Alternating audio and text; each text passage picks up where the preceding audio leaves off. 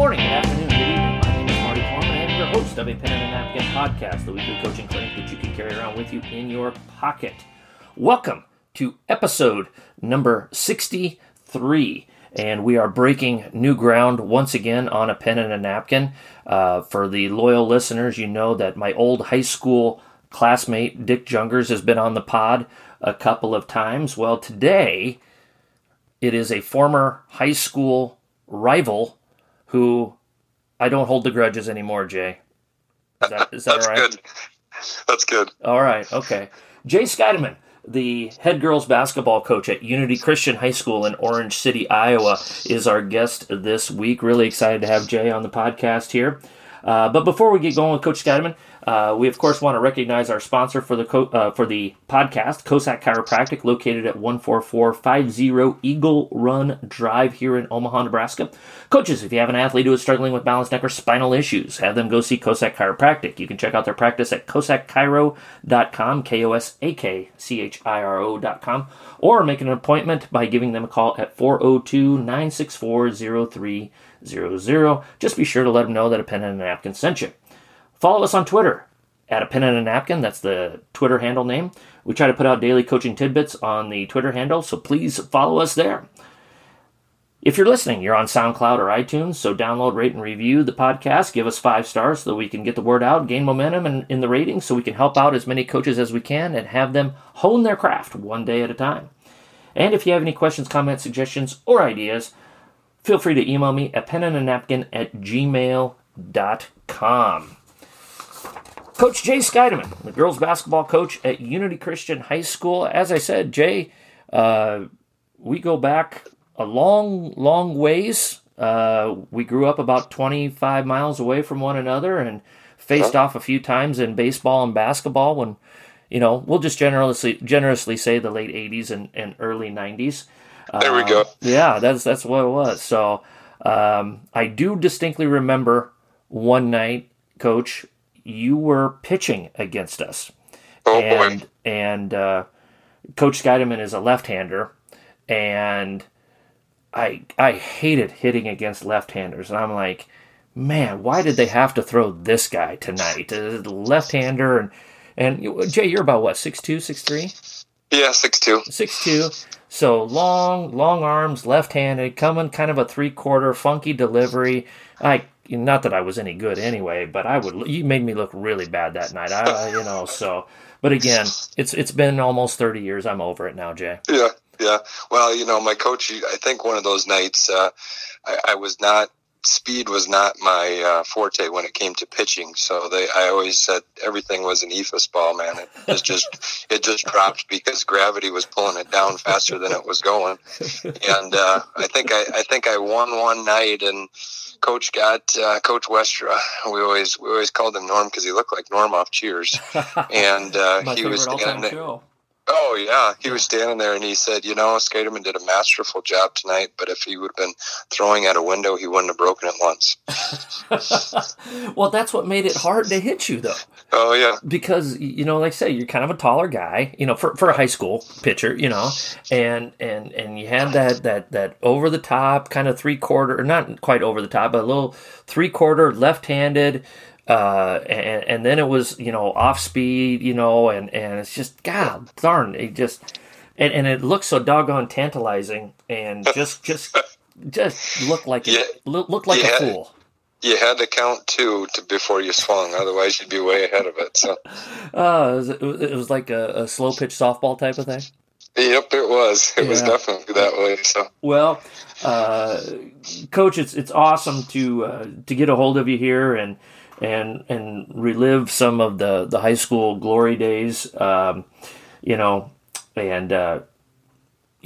least the ones that nobody can prove because there was no YouTube or anything like that to record, so we can exaggerate Al Bundy style. We definitely 5 touchdowns, 6 touchdowns, 7 touchdowns, that type of a thing. So, but thanks a ton for coming on the pod. Really appreciate it. I appreciate you asking me. Yeah. So, Well, Coach, for those, we kind of filled in a little bit of your backstory here, but just tell us. I usually start off here with giving coaches an opportunity to tell us about their backstory and how they ended up where they're at today. So, Jay, go ahead and just tell us about your experiences and how you ended up back at your alma mater of Unity Christian High School.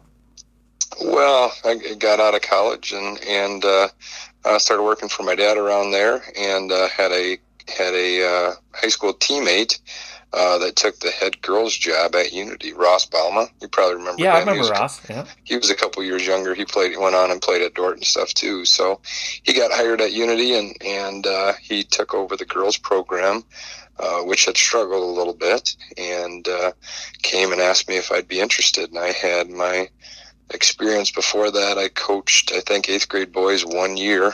And it was kind of funny. My only year coaching boys, I coached Brandon Wouchstra and a few of those kids when he was an 8th grader. So that was it wasn't a bad group, but there was a lot of them. So it was a little difficult there. But so yeah, Ross asked me, and I did JV for a few years, and then did. I was only going to do varsity for 1 year because I couldn't find a head coach when Ross went on to Dordt. But, I always say, kind of God got me into coaching because we were trying to have start a family during that time too. And I said, those girls were always, my kids at the time. And then, the first few experiences with coaching, I think my first JV game, we were at George Little Rock, and the highlight was we were 50% from the field in the first half, but we were 2 for 4. So I always questioned God why he got me into coaching girls, and then a number of years later he gave me 3 daughters of my own. So I always say God's got a pretty good sense of humor when it comes to that. So, and all 3 of my girls are adopted. They're Bethany babies, so we're pretty fortunate for the journey that he got us on there. Well, at least you had your effective field goal percentage had to be pretty good. Oh yeah. Well, but that was it. And then I wasn't asking for too much. And I said, my first year coaching varsity, we were 1-19.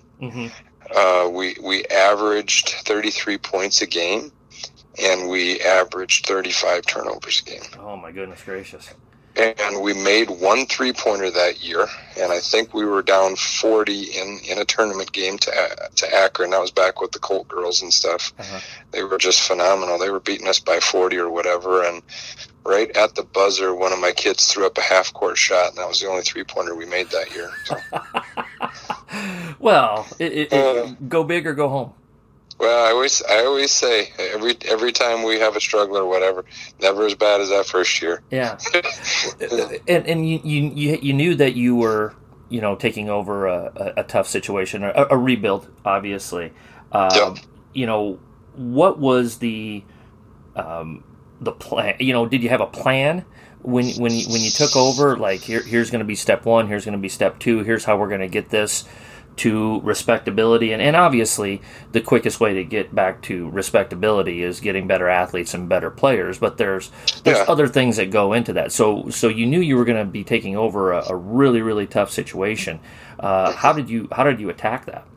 Well, I think there too, it starts with the younger kids and stuff too, and making sure that we get things started the right way, and like you said, it's can be difficult because of, we get kids from Ireton Christian, Sheldon Christian, Orange City Christian, Sioux Center Christian, the Paulina area. We get a couple Sanborn kids every now and then, so there's, it's hard to bring them all together, and do it in the right way and not ask too much of it, because, you can't have kids driving, 2-3 nights a week, when they've got grade school stuff going on and everything too. So it's always a challenge. So it was always definitely, I think I looked at it, I'm a businessman. I'm not a teacher at the school. So, looked at it as kind of the CEO of this thing, that we needed to build it from the ground up, and we needed to start with our younger kids and really work with them. And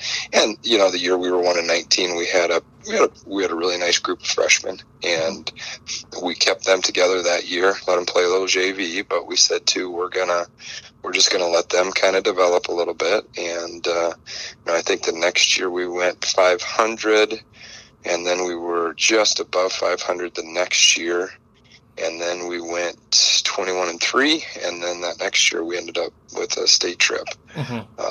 With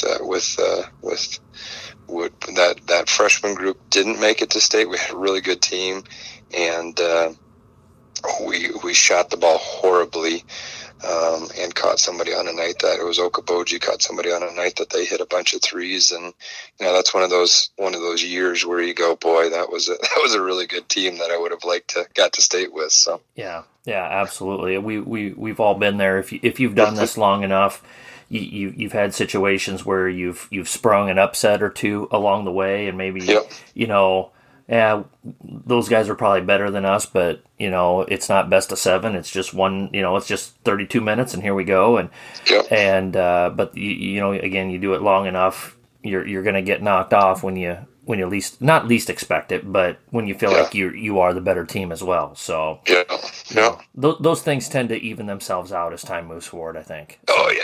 Well, and unfortunately, those are the games you remember more than some of the better wins that way. Yes, absolutely. You are absolutely correct. So, Jay, you referenced it a little bit here. You own your own business. You're not a teacher by trade. But I read, I Googled you a little bit here today to kind of get ready for here tonight, and you talked a lot about people skills, and obviously you have to sell your business every day for your family's income and so forth and so on. But that also carries over into coaching and working with people and having those people skills. What are some things that you take from your business world that you apply to your coaching world and vice versa to help both of them be successful? Well, I think it comes down to relationships. And I think I've always told coaches too, if you want to be a successful coach, you got to be in it for the right reasons. So you got to be in it for the relationships with the kids, because if you're just in for the basketball, or you're just in for the wins, or you're just in for the accolades, the kids can see through that pretty quickly. And, you can only get kids to play hard for so long when it comes to some of that.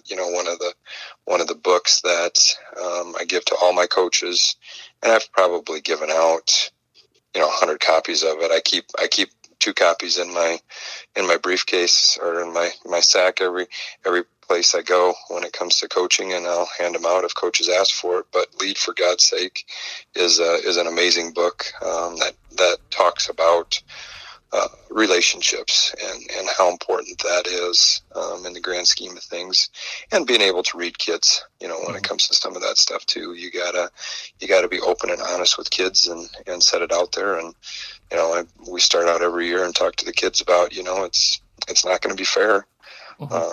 There's kids that aren't going to work as hard, that are more talented, that'll play more, and there's kids that bust their butt and don't get to play as much, and that's just kind of how it is. And my dad would say, the fair is in August, and you need to be fair is not always equitable in that situation. So yeah, how do you handle that when a kid, or we've all been there, again, if you've done this long enough, a parent says, well, Mary or Susie didn't show up, she only showed up for weights 5 times this summer, and my daughter was there every day, and she was at every open gym, but she's starting varsity, and my kid is, not even getting a varsity uniform, or she's only playing 8 minutes a night, or that type of a thing. What are some ways, using those people skills in your business, taking your business hat and put it on your coaching hat? How do you handle those conversations? Well, I think you're just honest with them that way too, and you're just like, uh, it's kind of they possess a unique skill set. I'll never forget. I was sitting on the bench, and I had a wonderful kid sat next to me, and she was probably one of the smarter kids that I ever coached. Not very athletic, but there was another girl out there, and I would say 90% of the time this gal would not run the play right. And this girl always knew it. And she was like, Coach, I always run the play right. She never runs it right.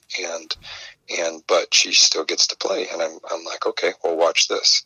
We get an out of bounds play. I call a play. She runs it wrong, but she cuts to the hoop. She gets the basket. She gets an and one, and she scores. And I said, I get it. But at the end of the day, if you can put the ball in the hoop, and athleticism can in some of these situations trump that. And again, I think you just admit to him too. I'm sorry, it's not fair, but it's the way it is. I think every day in life we have that too. There's people that maybe get promotions that maybe you're smarter than, but I always tell my kids too, it's not always about the circumstances or what happens, but it's how we react to them that really tells our true character that way too. So it's never about there's always going to be stuff that happens to you. That's why I've always argued with other coaches too, and different reporters that have said, well, why don't you go get I haven't gotten a technical in 22 years. Wow, that's impressive.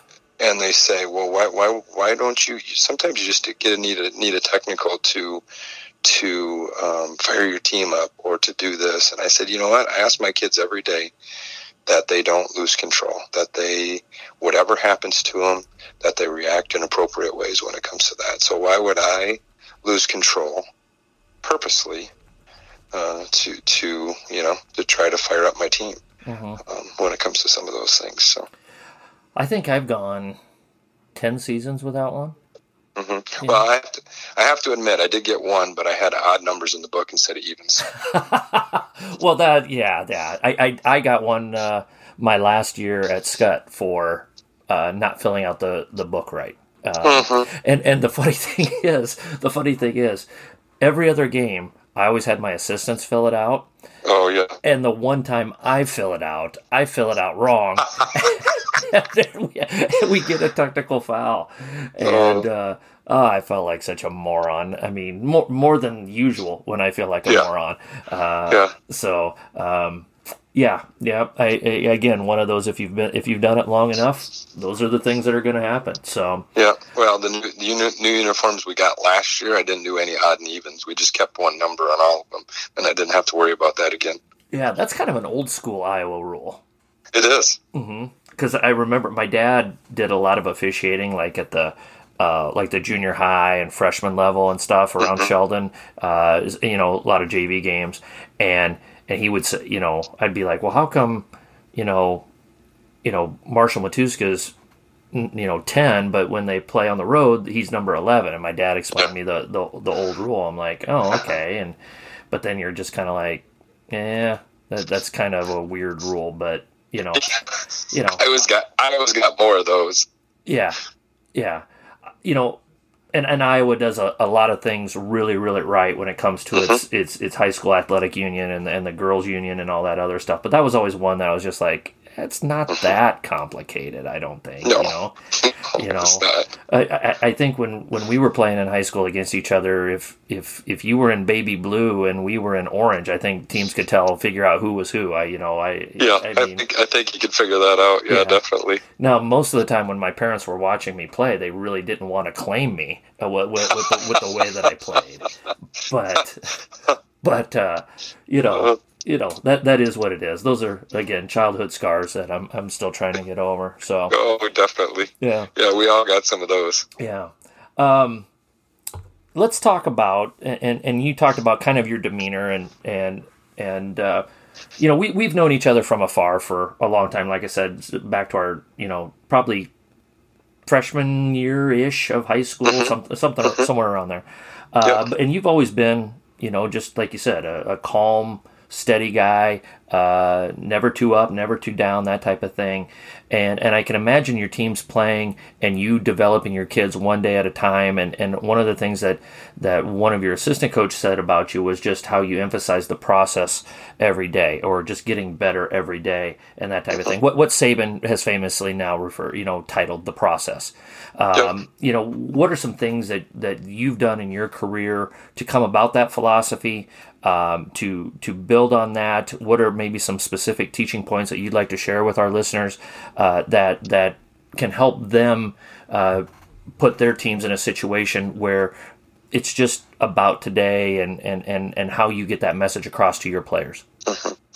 Well, I think it's about consistency too, and having the right message when it comes to your kids, and I think too many coaches they stick with the same philosophies throughout. And I think every year we sit with our coaches and we look at our team and we say, okay, what's going to be our thing this year? And I think we do have specific things that we like to emphasize when it comes to man-to-man defense, when it comes to some of those things too. But I think you always have to look at each individual team and go, okay, what are some things that we can do to make this group successful? How do we put kids in places that they can do things really well? And sometimes it surprises you. And I think a couple years ago when we went to state, I hate playing zone. I like to play man to man, and we had a real athletic group, but they just didn't want to buy into playing man to man. They finally said, every time we'd give them the option to choose, they would choose zone. So at the end of the year, we kind of said, fine, do it. And then we went on a run and made it to state. So it was, some of those things. But, I think the process is, again, keeping it simple, building, but also trying to communicate with your kids in such a way that they understand it. Because I think a lot of times as coaches, we've been doing it for so long and doing the same things that we can sometimes talk over our kids. And so, again, to really drill down with some of the kids too, do you understand? And again, for me, I'm kind of a storyteller. So to tell the story, to put it out there for girls that okay, here, this is why we do this, because of this, and it leads to this. And you kind of got to put that story together for the kids. And I think it helps them to understand it better. Versus probably the old, parents thing of just do it because I tell you to, that's it, So I think there too, understanding what we're trying to do in the process with that, and building slowly. I think we continue to add stuff throughout the season to challenge kids that way. But again, we try to start simple and, make sure our kids understand what's expected of them and what their role is on the team, and that they're good with that. Mm-hmm. You're talking about building slowly. At this point of the year, how many games have you guys had? 3 or 4? 4. 4. Yeah. Okay. Yep. So let's just go down the typical play sheet that we were kind of talking about before we started recording here. Yep. How many offenses do you have in right now? Oh, like continuity offenses. Continuity offenses. We basically have one continuity offense that we've got in. Now we've got some different sets and specials that we run. There's probably a basic set that we run. That's kind of a 4 out, 1 in. Most of the time we're 5 out because we've got kids that cut and move very well. I've always been about more of that motion offense, more putting kids in positions. And I had a coach tell me one time too, make sure you teach your kids how to play before you teach them plays. So early in the season, we do a lot of that. We just do a lot of breaking down offense and saying, okay, hey, we make this pass here. Here's our options. We can do this. We can do that. We can do this. None of them are wrong, but you got to do something. You can't just stand when it comes to this. So we do a lot of that in practice, where we early on will break stuff down and say, okay, here's some things that can make you successful. And some kids, hey, you know what? This is where you're going to be successful. So my 5'2" guard that comes off the bench, I usually probably don't have her do UCLA cut where you pass it to the wing and she's going to cut through looking for that score.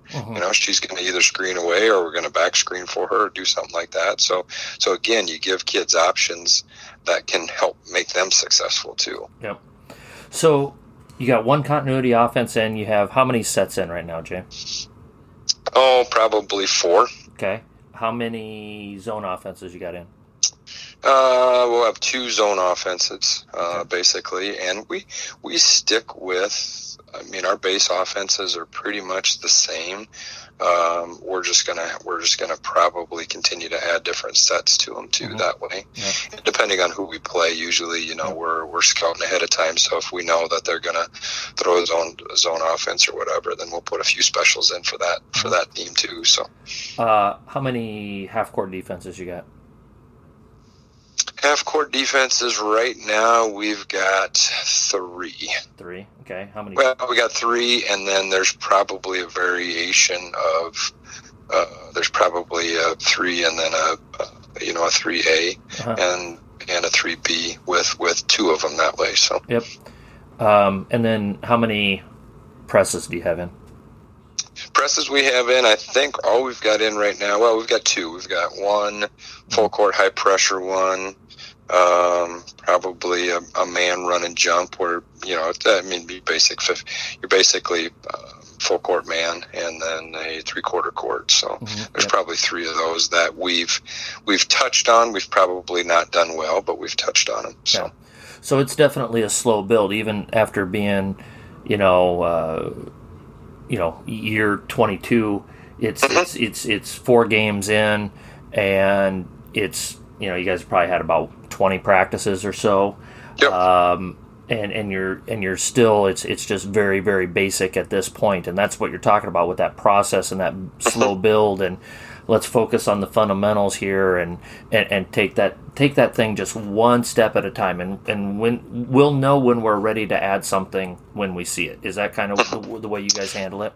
Yeah, I would say that, and so I think sometimes too who we're going to play is going to dictate that too when it comes to that. So I think again, if somebody's going to throw in a certain wrinkle and we know something's going to work well against it, then that's something that we're going to emphasize and work on in practice. And I think we'll go back to and we'll look at last year and what we were successful with last year and what kids we've got coming back, and what are the strengths and weaknesses when it comes to that stuff too. So we always try to look at, and we try to stay open-minded with some of that stuff too, to say, there's always kind of where we'll try a few different things, but there's always kind of that one thing where we go, boy, that's really successful for us, and that's going to kind of be our thing this year. Yeah. And it's kind of crazy. Every year it can be different, and every year, even with some of the same kids, it's just something. And sometimes, a lot of times, the kids dictate it, where all of a sudden they're going to grab onto something and they believe in it, and it's like, man, we're going to go with this. Yeah. I had the few years back when I had Bronner and Timmermans and a bunch of these. Schoenhoven was a freshman that year, and I mean, we had some great athletes. I thought, man, we're going to be awesome in man-to-man. We're just going to get after it. We're long, we're lengthy, and these girls always wanted to play 2-3 zone. I'm just like, what is going on here? This is a waste. But when Jim Boeheim is listening to this, he's just going to be crying tears of joy when he hears this segment. Yeah. Oh yeah, so you know what, we did it, and again you tweak it. So you put kids in positions. We put probably one of our better rebounders and tall long gals. We stuck her on top instead of in the bottom where I think most coaches maybe would have put her, and she just wreaked havoc up there and got her hands on a lot of stuff. We got steals, we got some easy buckets, and so it's just a different way to look at things. So. Yeah, absolutely. One of the great sell jobs, taking your business hat and bringing it into the to the coaching world, had to be a couple of years ago. You lost to Cherokee by a lot. 50. 49 points. And then I won't give you the 50. It was 49. So Okay, there you go. And that was like the second game of the year. And then you play them in the sub-state final. Yep. And you end up knocking. I think you beat them by double digits in the sub-state final. Yeah, we beat them by 11, I think. Yeah, so you had a 60-point turnaround in 2.5 months, which is, I mean, I could see like you lose by 15 and then you end up winning by 11 the next time around. But I teach history, but I can still figure out that a 60-point turnaround is that is a monstrous turnaround in 2.5 months. What was for a competitive guy like you, for a proud program like yours, to get beat that badly, and then have to kind of figure some things out and move forward with it. What was the sell job with that? Because it's got to be a fascinating story. I know you're going to be really humble about it, but I don't care. It's got to be a fascinating story. Well, and the backstory to that too is our girls had played them in sub-state volleyball, and they were up 2-1 on us in sub-state volleyball, and we came back and won the next 3. So there was definitely some, and I knew it going into there that they were out for blood. They were gonna take it to us, and I wasn't quite sure if I pretty much knew our kids weren't ready to handle that. And at a certain point, there again, that was a great group of athletes and stuff. But second half they kind of quit, and as a coach too, you kind of look at it and you go, okay, do you call timeout? Do you try to bring them back? Do you do this? And we kind of just let it go. So it did get ugly. It got real ugly. And walked into there after the game was over, and sat down and was pretty quiet. And the first thing, I looked around and I said, boy, I can't wait to play these guys again. And I got the weirdest looks from all of these girls. And I said, we're going to get an opportunity to play these girls again. And I said, we're going to be way better at the end of the season than we are right now. But I said that starts with you girls and paying attention and doing the details. And we have got to be able to, do a better job of getting ready in practice. And we got their attention. And from then on, we kind of had it circled on the calendar a little bit. And some of the girls were still nervous, and you kind of got to play it up as a coach a little bit. When the pairings came out and we saw them on the other side of the bracket, I was just like, sweet girls, I got my wish. We're going to play them. We get the opportunity to play them again. And girls are like, you are crazy, coach. You're crazy. And I don't know if there's anybody else in the gym that night that thought we had a shot at it. Yeah. And even at halftime, walking out, I think we were up. I think Malinky hit a 3-pointer to put us up like 6 or something, and we had momentum. And I mean, just the shock of the look on everybody's face. But that group had the ability, like you said. We needed to develop, and we needed to be able to handle that pressure, but we had the athletes to do it. They just needed to be disciplined enough to probably bring up that intensity. They were such good athletes; it was easy for them. So we definitely got their attention after that game, and they were competitive enough that they didn't want to let that happen again.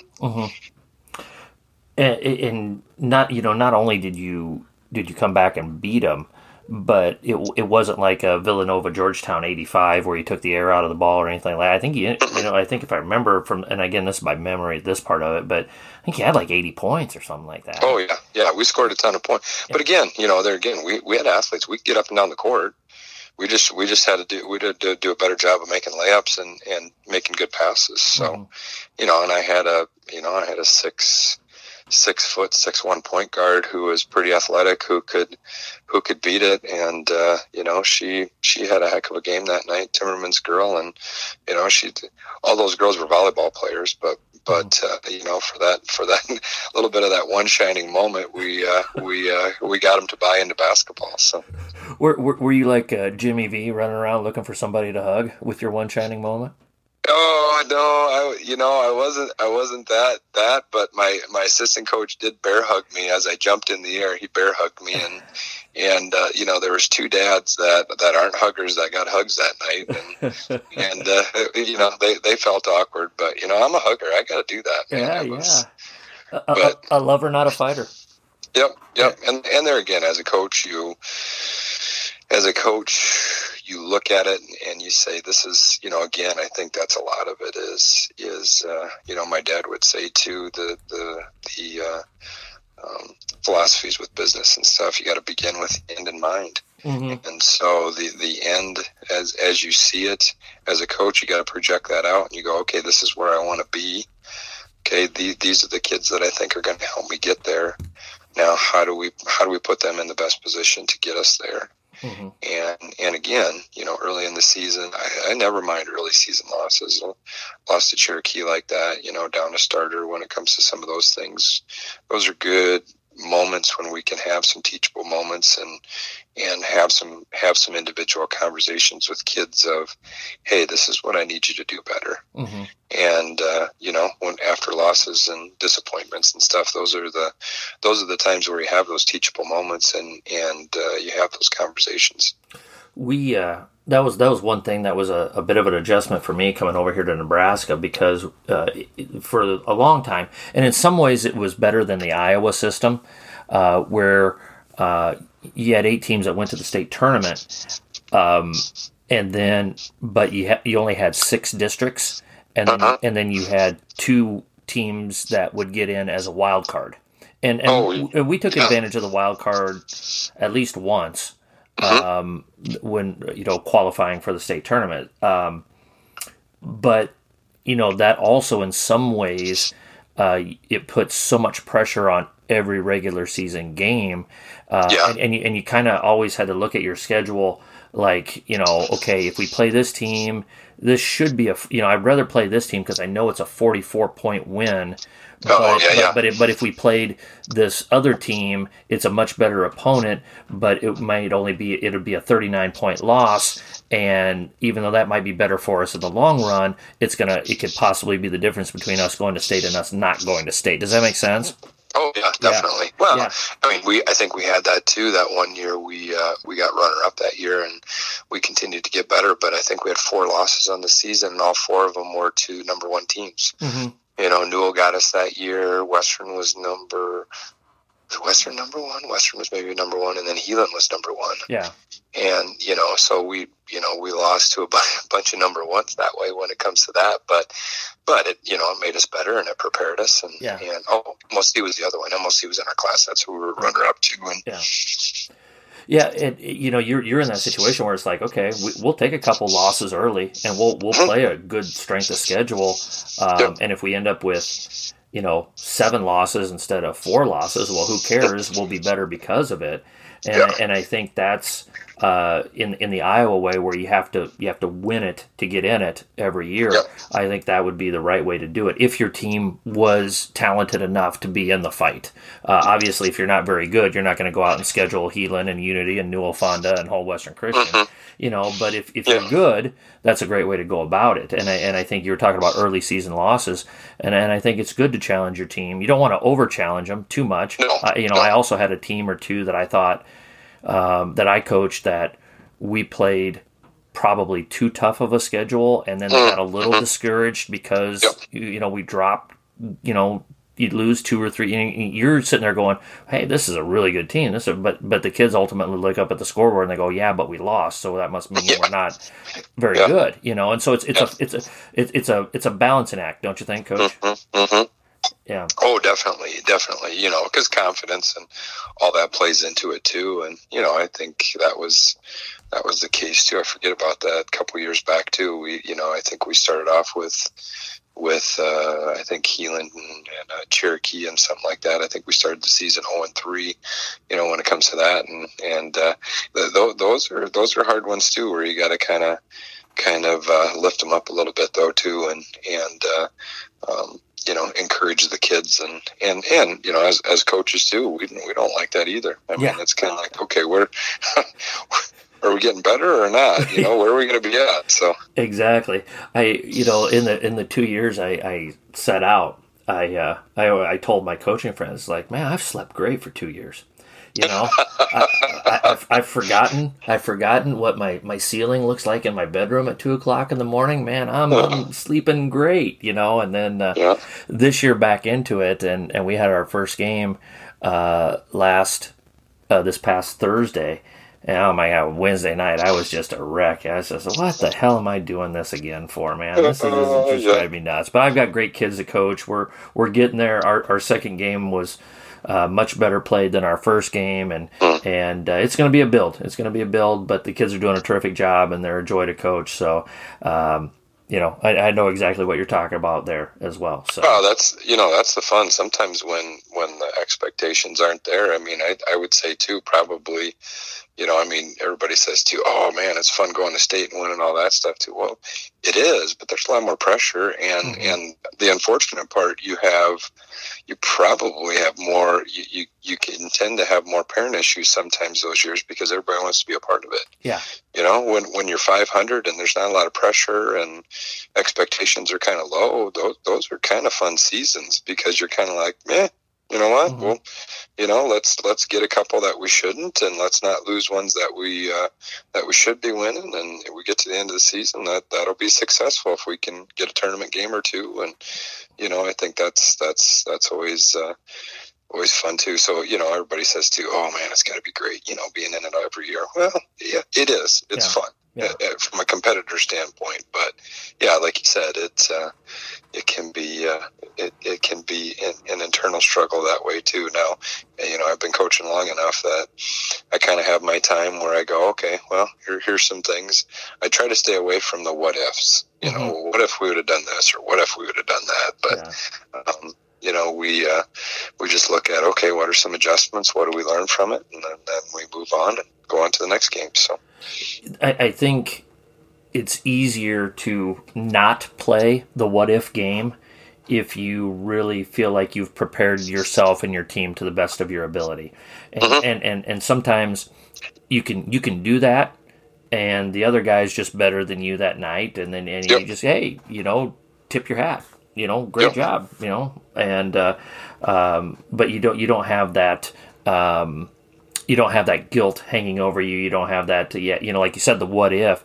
It's the ones that perhaps you didn't feel like, and a lot of times it could be, you just didn't have as much film study time because you had a sick kid and you had this going on at school, or in your case, your full-time job. And so maybe you only scouted Lamar's for 2 games instead of the usual 3 or 4, and then maybe you just didn't feel like you were as prepared, and then they hit you with something that you weren't prepared for, and those are the what ifs that kind of get to you.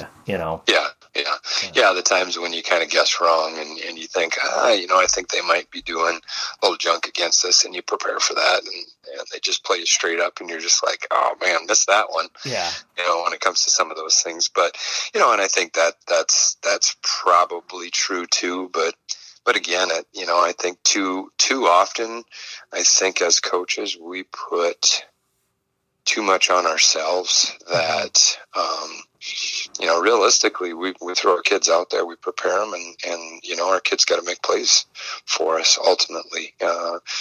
I think a wise coach told me one time too, really coaching comes down to 2 or 3 times when you can, okay, let's get a cheap bucket here, or let's call a play to get this here or there. But he goes, ultimately, it's putting your kids in position, and they got to make plays. So, it's kind of simple that way. Yeah, absolutely. So, Well, hey, Coach, we're going to move forward here.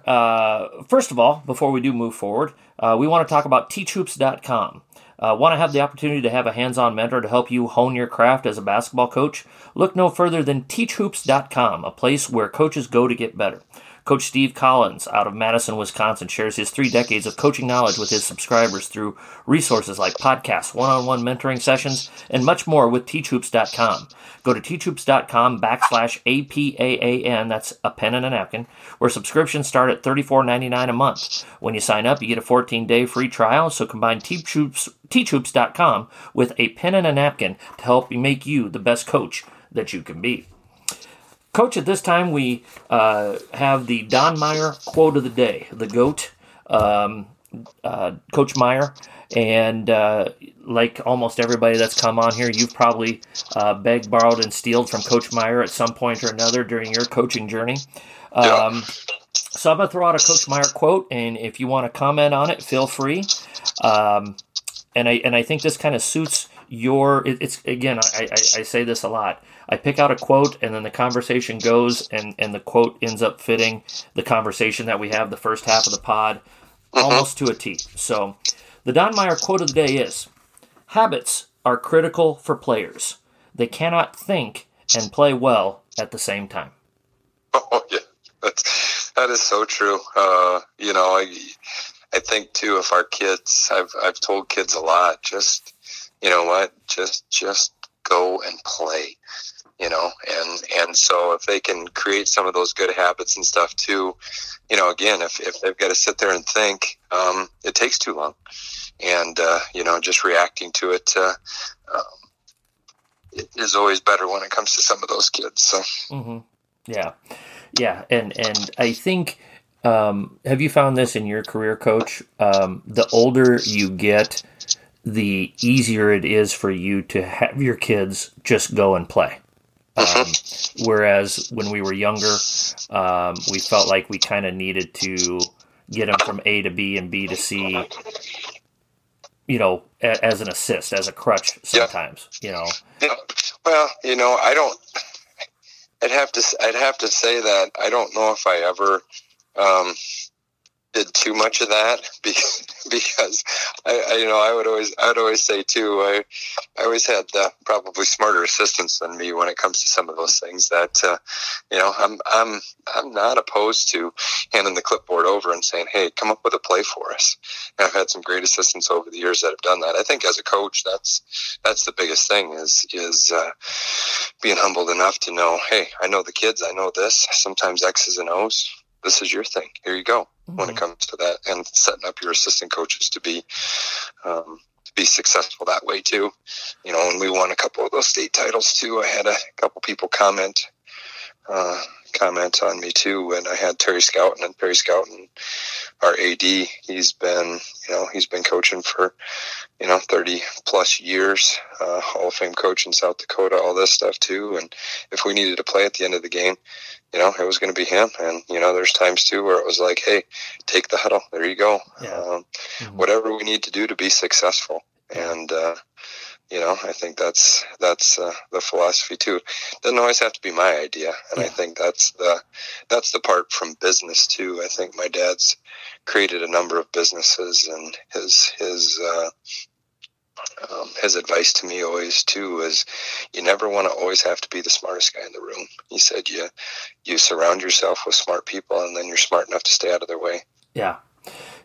I had more than one huddle, where an assistant, and I was really fortunate, but I had really good assistant coaches as well, but assistant would, buzzer would go, the horn would go, whether we called the timeout or it was a quarter break or whatever the situation was. And they, we got to do this and this. And I said, well, go tell them. And they'd be, and the first couple of times I did that, they kind of look at me like, you sure? I'm like, yeah, have them listen to somebody other than me. That's good.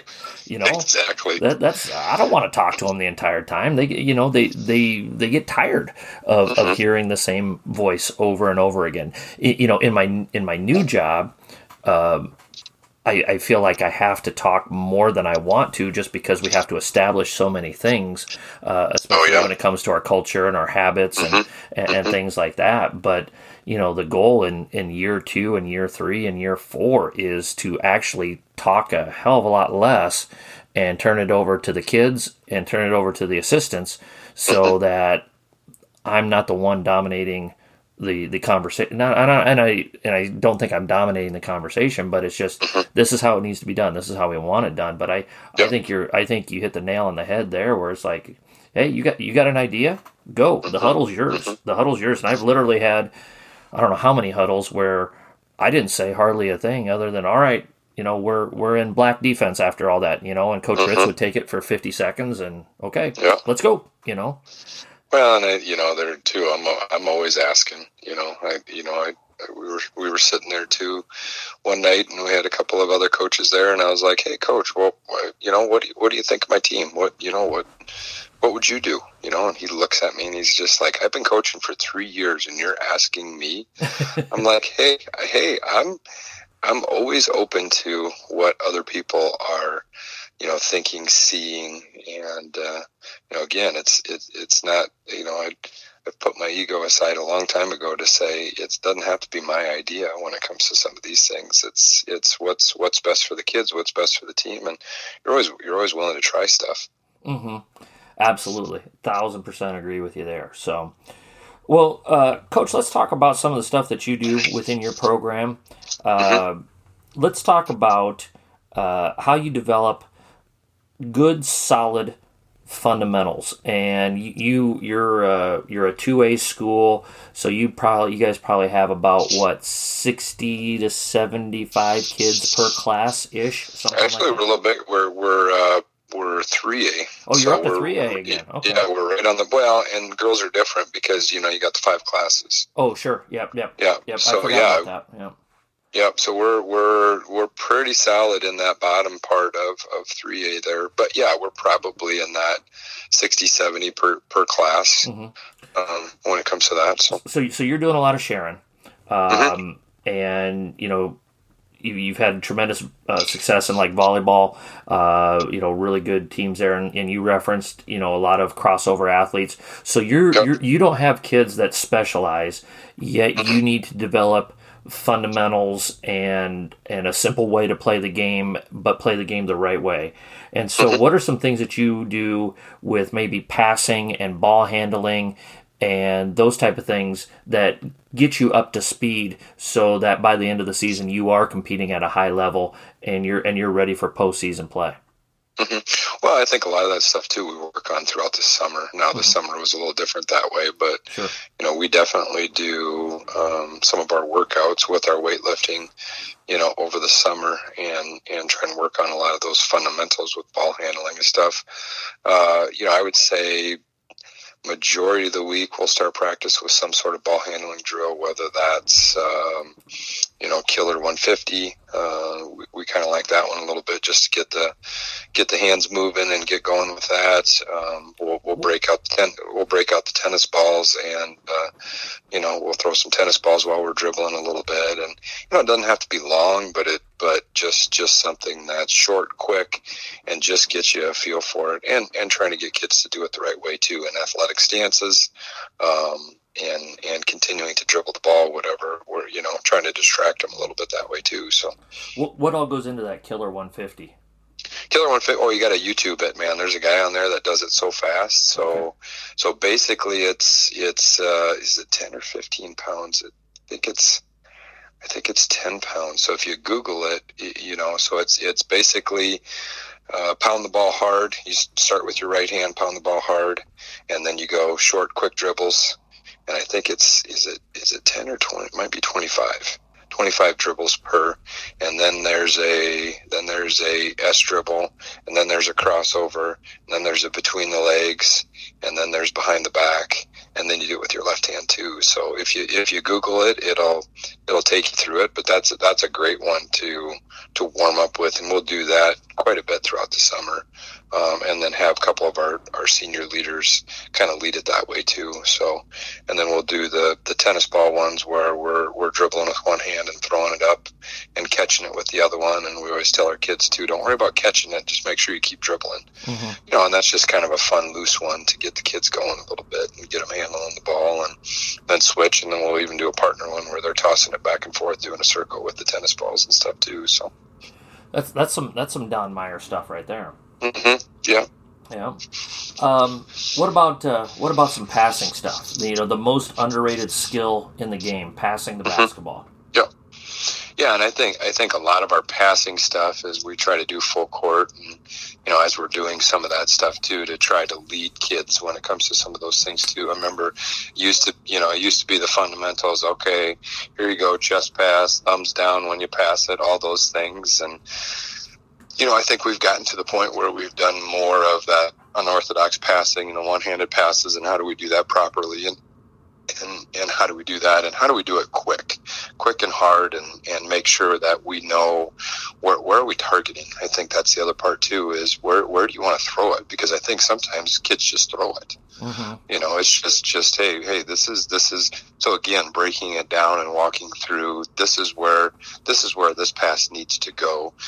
This is how we kind of want you to throw it, but again, every kid has their own strength or weakness when it comes to some of those things too, and so some kids might pass it a little bit different, but again, the end goal is this is how we want it, this is where we want it, and this is how we want to get it there.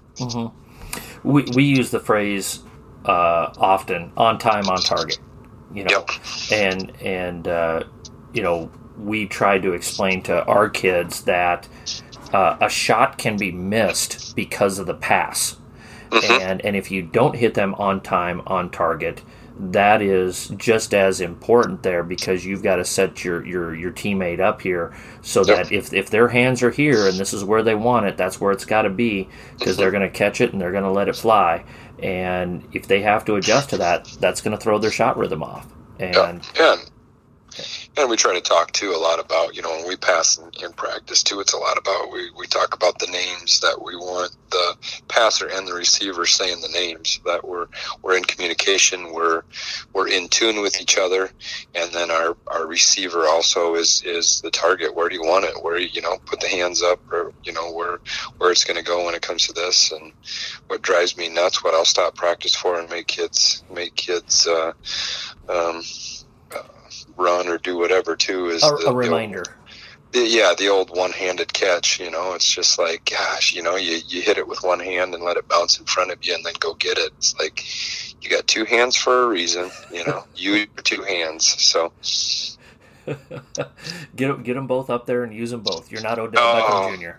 I'm not quite as good at it. I'm not a barker. I'm not a yeller. When it comes to that, Coach Scouten was so good at that. He was so funny, and he one girl would do it, and all of a sudden practice would stop, and it'd be just like there'd be a little bit of a barking session there, and I'd just kind of giggle a little bit too. And from then on, everybody pretty much would catch with two hands after that. But that one girl sometimes would get singled out a little bit, and usually he knew which ones to do it to. And they could handle it, but it was always pretty good that way. So I can't quite do it quite as well as him. So let's talk about your game day procedures and what you do on game day to get your team in the right frame of mind.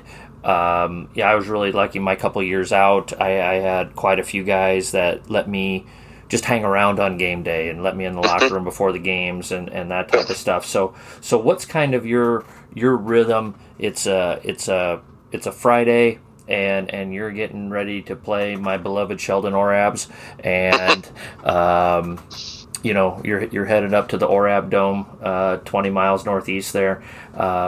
What's your rhythm of the day? What are the things that you're emphasizing? How are you getting your team ready to go so they're ready to play at tip off? A lot of times what we will do right after school or whatever is do our devotions, and I'm pretty purposeful with how we do that. So it's usually a book, or it's something that we'll go through. And this year we're doing a little bit of a video series, and I got a study book. It's a little one called Get Out of Your Head, and it talks a lot about girls and how they got to get out of their own heads when it comes to some of this, and I'm not good enough, I'm not pretty enough, I'm not skinny enough, I'm not athletic enough, I'm not a good enough basketball player. So we're working through some of those things too. I always think that's an important, from a team aspect, from a culture aspect, because when I do those things and we include all the kids, everybody's on the same playing field there. Mm-hmm. So we include everybody. Everybody's got the same input when it comes to this, and you kind of require the same work. So we're all equals when it comes to some of those things. And I think it just gets us focused. It gets us together as a team. And I think it's an important culture thing, because too often you can have splits on your team of starters and subs mm-hmm. when it comes to some of this, or the practice players. And I think too many coaches get a split, and after Christmas you end up with two different teams, and I've had that many times over the years. So I think that's a big thing that I've talked about with culture or whatever. So we'll usually do that, and they're my girls. These are my girls, so I'll spoil them, and so I'll take snacks or whatever. So because kids always listen better and respond better when you give them snacks. So mm-hmm. we've always got some good healthy snacks. I used to bake a monkey bread, and we do that, but maybe that's a little bit too much sugar. So we try to do more of maybe some subs or some Go-Gurts or some of that stuff. So we get them a good snack. You are a multifaceted guy, Jay. I mean, you're cooking, you're coaching. Jeez, yeah, I make a mean monkey bread. I tell you that. I'm a little disappointed this year because we can't really do. I don't live too far from the school, and we kind of designed the house. We've got a back entrance to the basement, so I really enjoy having the kids over here and doing devos and kind of doing that stuff, and then I'll hand out the scouting report and stuff too. And usually I've got that detailed out with, okay, this is what we want. This is what we want to accomplish offensively. This is what we want to accomplish defensively. Here's the starters and some stuff on them, mm-hmm. man assignments. Here's some of the subs, key subs. Here's some things. And then at the bottom of that scouting report, I always have keys to the game. Mm-hmm. And so here are some, and there's probably anywhere from 4 to 6 bullet points on that usually involve some aspect of the game that way too. So, mm-hmm. So you get on the bus, you enjoy the wonderful drive up Highway 75 mm-hmm. To Sheldon. You pull into the parking lot. What's the process after that? After that, we'll go in.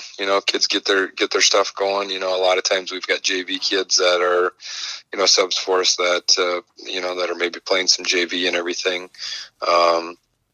We'll usually let them go into the locker room. I've got a speaker that I've purchased, so they usually have got a playlist that they're going with of appropriate music that they're playing, and then we'll go in. Typically, we'll have one of the kids maybe share a short devotional or a I would say maybe an inspiring poem or something that they've seen, and then we'll have prayer requests. We'll talk about that. We'll have one of the girls pray for us, get in a circle and pray, and then we'll talk. Okay, hey, here. I like to keep it simple, so we'll go over the plays and some of that in offense. Okay, this is what we're going to start in. Here's our goals for the first part of the game. Man assignments, and tell me about these kids. Anybody else that's off the bench that we've got to talk about, and then basically I'll let them call them up, and have a few words of wisdom or a few words to fire them up or whatever too, and mm-hmm. and that's where we go. And then you roll. And then we roll. Yeah. Do you do What's your halftime look like typically? Do you have a pretty set structure for your halftimes and how you communicate with your kids at halftime? Yeah, we've got an iPad, so we can usually look at stats when it comes to that. We'll sit in the hall and talk with the assistant coaches and say, okay, what are you guys seeing? And trying to get all of their inputs when it comes to some of that too. So what do we want to look at, going forward? What adjustments do we need to make? And I think that's some of the stuff that we've done a pretty good job of when it comes to this. Now, Cherokee game wasn't so good. Our third quarter wasn't very good, but yeah, Gracie got in foul trouble too, so that kind of hosed us in that quarter. So, but yeah, typically we'll basically meet outside, look at the stats. Look at what we need to emphasize a little bit more, who needs to maybe take a few more shots, and we'll have a message and make the adjustments we need to make, maybe adjust to the defense, or this is what we're going to start in to go, and here's the offense we're going to start in, here's the first play we're going to run, and then we'll go from there. And then on the way out, sometimes we'll have the assistant coaches, all right, you talk to so-and-so about this, you talk to so-and-so about this, and we'll have a few of those little individual meetings to give a few kids a little bit more either encouragement or, hey, you know what, this is what we need you to do. Mm-hmm. Gotcha. And then what's your typical post game look like? You wrap up, let's say you sneak by the Orabs on a half quarter, or something like that, like you did your first year up at Georgia Little Rock, but no, just a typical game, win or lose. How do you handle that? What's your tips? What's your advice for coaches that are listening that you've picked up along the way, maybe from positive experiences, or man, I really screwed that up and I don't want to do that again. That type of thing. Well, I think as a coach too, I think I've always said too, you got to own your part of it too. So if you feel like you did something that wasn't great, or whatever during the thing too, I think you got to own that part of it. I think if you feel like you didn't have your kids prepared, I think you got to own that and tell your kids that when it comes to some of those things. I think the most powerful thing a coach can do is apologize to his team in certain situations, or, more importantly, to individual players of, you know what, I handled that wrong. I shouldn't have done that. I shouldn't have said that. I shouldn't have done it in this situation. I think again, you address some things that need to address. You look at how you can build, but you always end with the positives when it comes to some of that stuff too. Mm-hmm. You gotta even that out. I would always say that emotional bank account. So you can make withdrawals from that emotional bank account, but you have to make deposits too. When it comes to that, I always give a time where I allow some of the assistants to give their input, so there's other voices in the room that it comes to that, and then we wrap it up and talk about what's next. So when's practice and when's the next game, and what's our opportunities moving forward. So do you typically try to keep it pretty short? Yeah. I'm not a long talker when it comes to some of those things, because, you get too far into it and they're going to tune you out anyway. So they're already thinking about that Joey's out there and I got to get showered and get over and see him. So that's true as well. I try to keep those. I notice anytime I've screwed up after a post game, it's because I've talked too much. And so I've really tried to discipline myself over the years to just, hey, you know what? It pretty much is the same thing after almost every post game. Hey, we did some good things, we did some bad things. Maybe you find one or two kids that you want to praise prompt and leave, and especially praise, maybe it's somebody that doesn't get as much credit as the kid that scored 16 that night. So because everybody's going to be slapping them on the back, because of that. Oh yeah. But hey, Mary, you did a great job screening tonight. I love the way you set a couple of really vicious down screens tonight, and that got Susie open and that type of thing. And then a lot of times I just say, hey, I don't want to say a whole lot. I want to watch the film. I want to take a step back, and then we'll really address these things. And that's kind of been my thing, again, after a couple of mistakes over the years of let's just get the heck out of here without saying a whole lot, and let's leave it good rather than trying to screw it up, type of a thing. Yeah.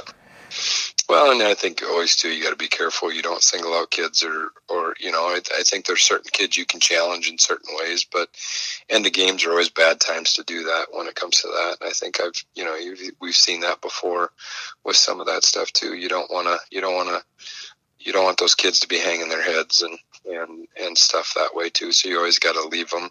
Now there are certain games where you absolutely play terrible and you know what? They need to feel bad for a little bit. That's okay. Yeah. When it comes to that, but majority of the time you gotta take it in perspective and understand that typically you the games you win are the ones you probably should win, and there's always some games that you probably shouldn't win, but that's those are the good ones that way. So exactly. So. One last thing, Coach. Let's talk about your youth development, and you're in a unique system. You're a private school, but you're under the umbrella of a quote unquote rural private school. Like you said, you've got kids that are driving. Like if you get a kid from Sanborn that goes to Orange City, that's a 30-mile drive one way. Yep.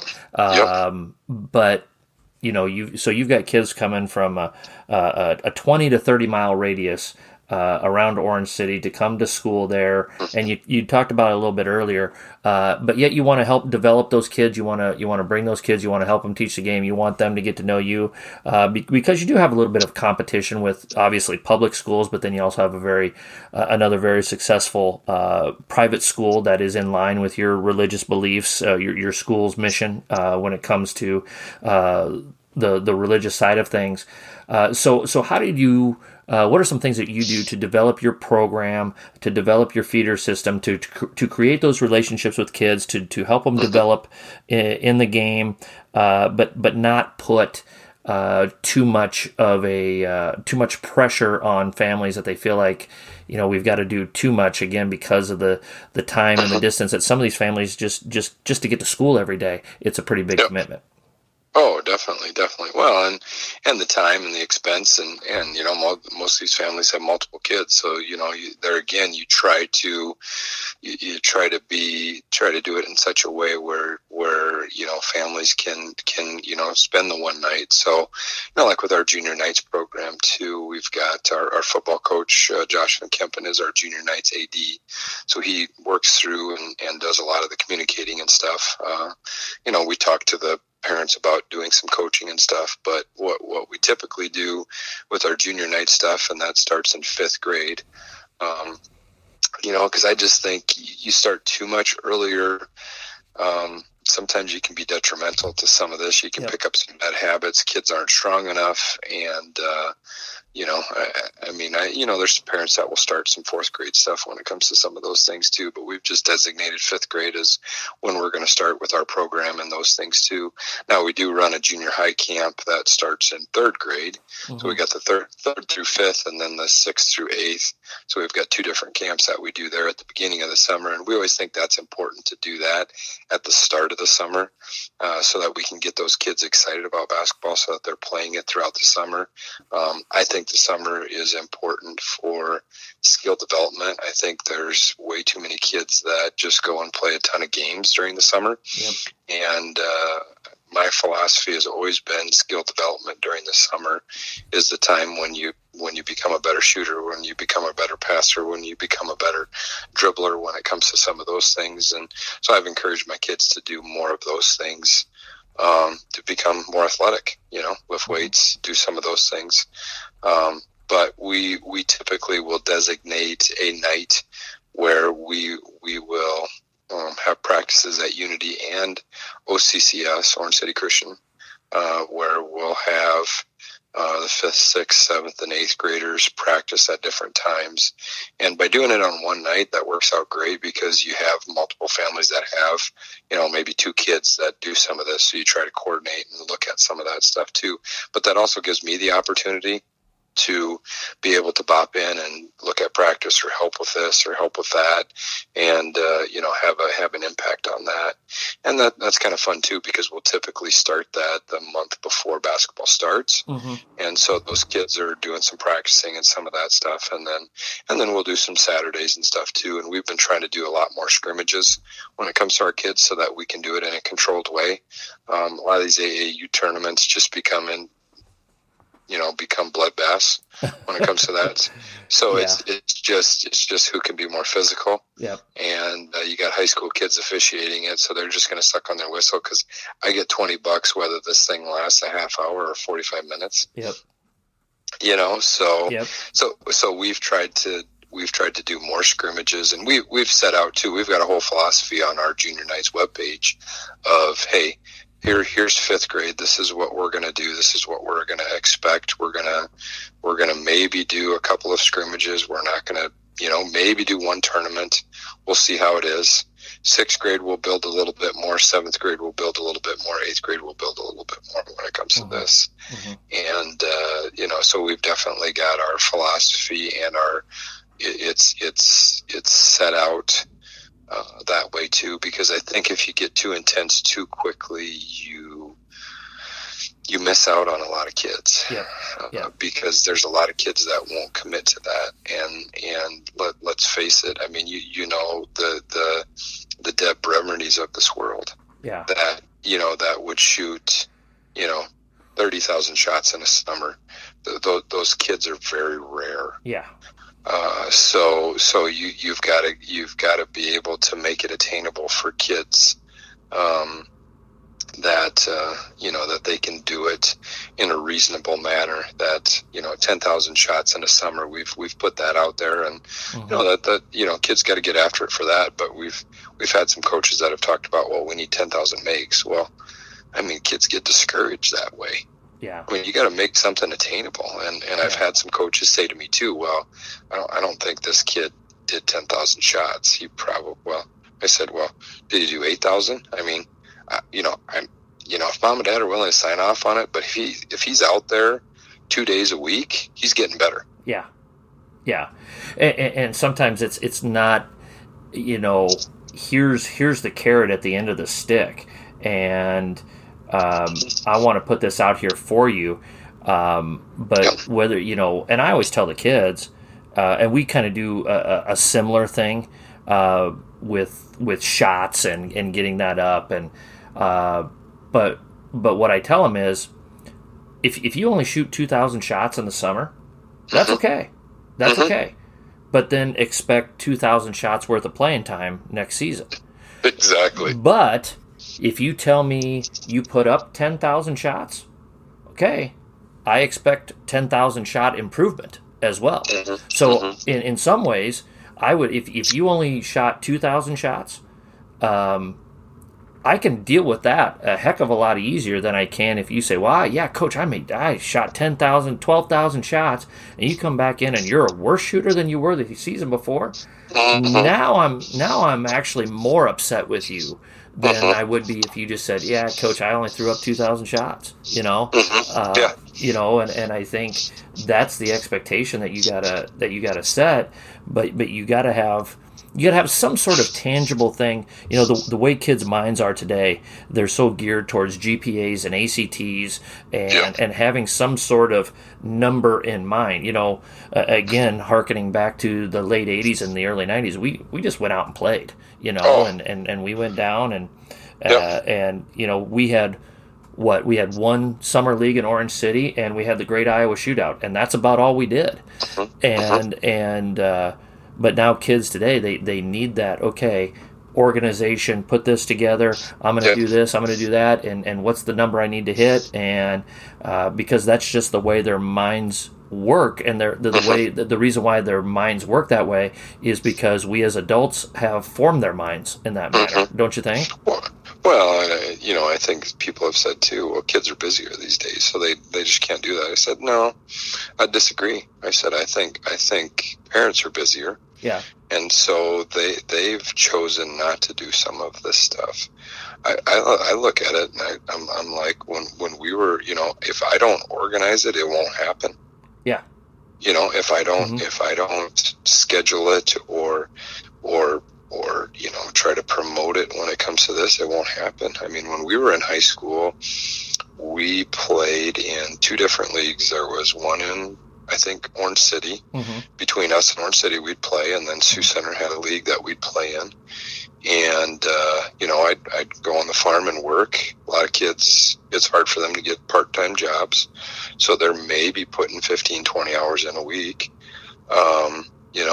We didn't lift weights back then, but no. We'd go to work and then we'd go to open gym, or we'd go to baseball or softball and play. And then we'd go and, we'd be playing 2 nights a week. We'd have open gym another night. And then, at the middle school, and, you could go anywhere and find a pickup game. And then Sunday afternoons, we'd get the keys from Bauma, and we'd play 3-on-3, full court, to 100 by 1s and 2s. 50 was halftime. Yeah. Yep. I mean, we'd play from 2:00 till 5:00. Yep. 3 hours of basketball. Yeah. Yeah. We would do that with our buddies. One of our buddies grew up in Archer, which is just the little burg, and he had keys. He had keys to the Archer gym, and one of the parents would carpool 4 or 5 of us from Sheldon, the 10 miles out there, and they would drop us off at noon, and we'd just go in the Archer gym and we'd play basketball for a couple hours, and then we'd play arena football for an hour, and then maybe we'd shoot some more hoops or whatever. But that kept, that's the way we got better, and that's the way we developed. And like you said, that's just the difference in the generations now, where if we don't organize it, kids are probably not going to do it. And I think when it comes to leadership, that's a little bit of a missing thing as well, because in those situations, those Sunday afternoons that you're talking about, it was, well, who's on this team, who's on that team?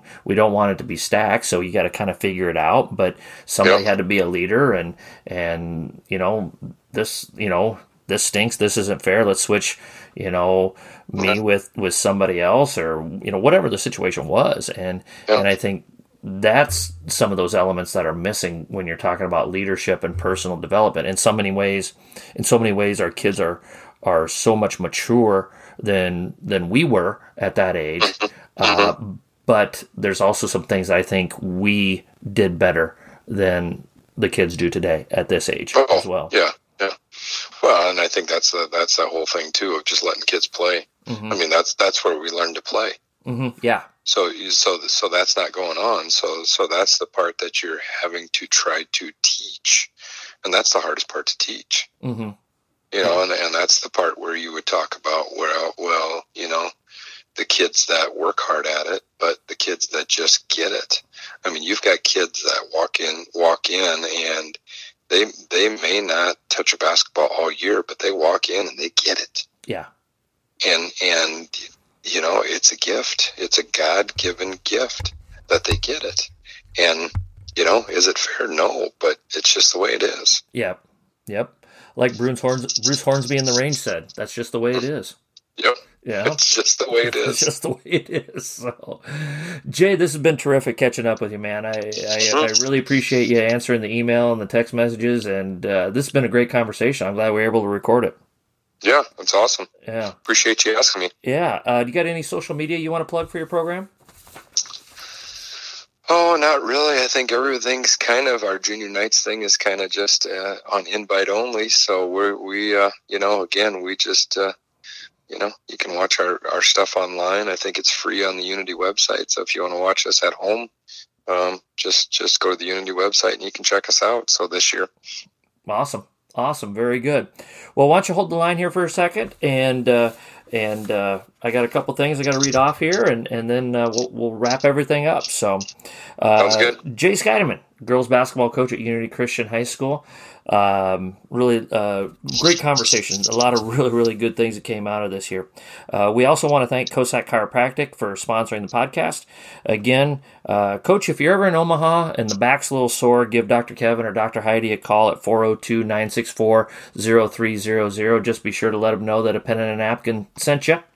Again, subscribe to teachhoops.com. Go to teachhoops.com/APAAN. That's a pen and a napkin.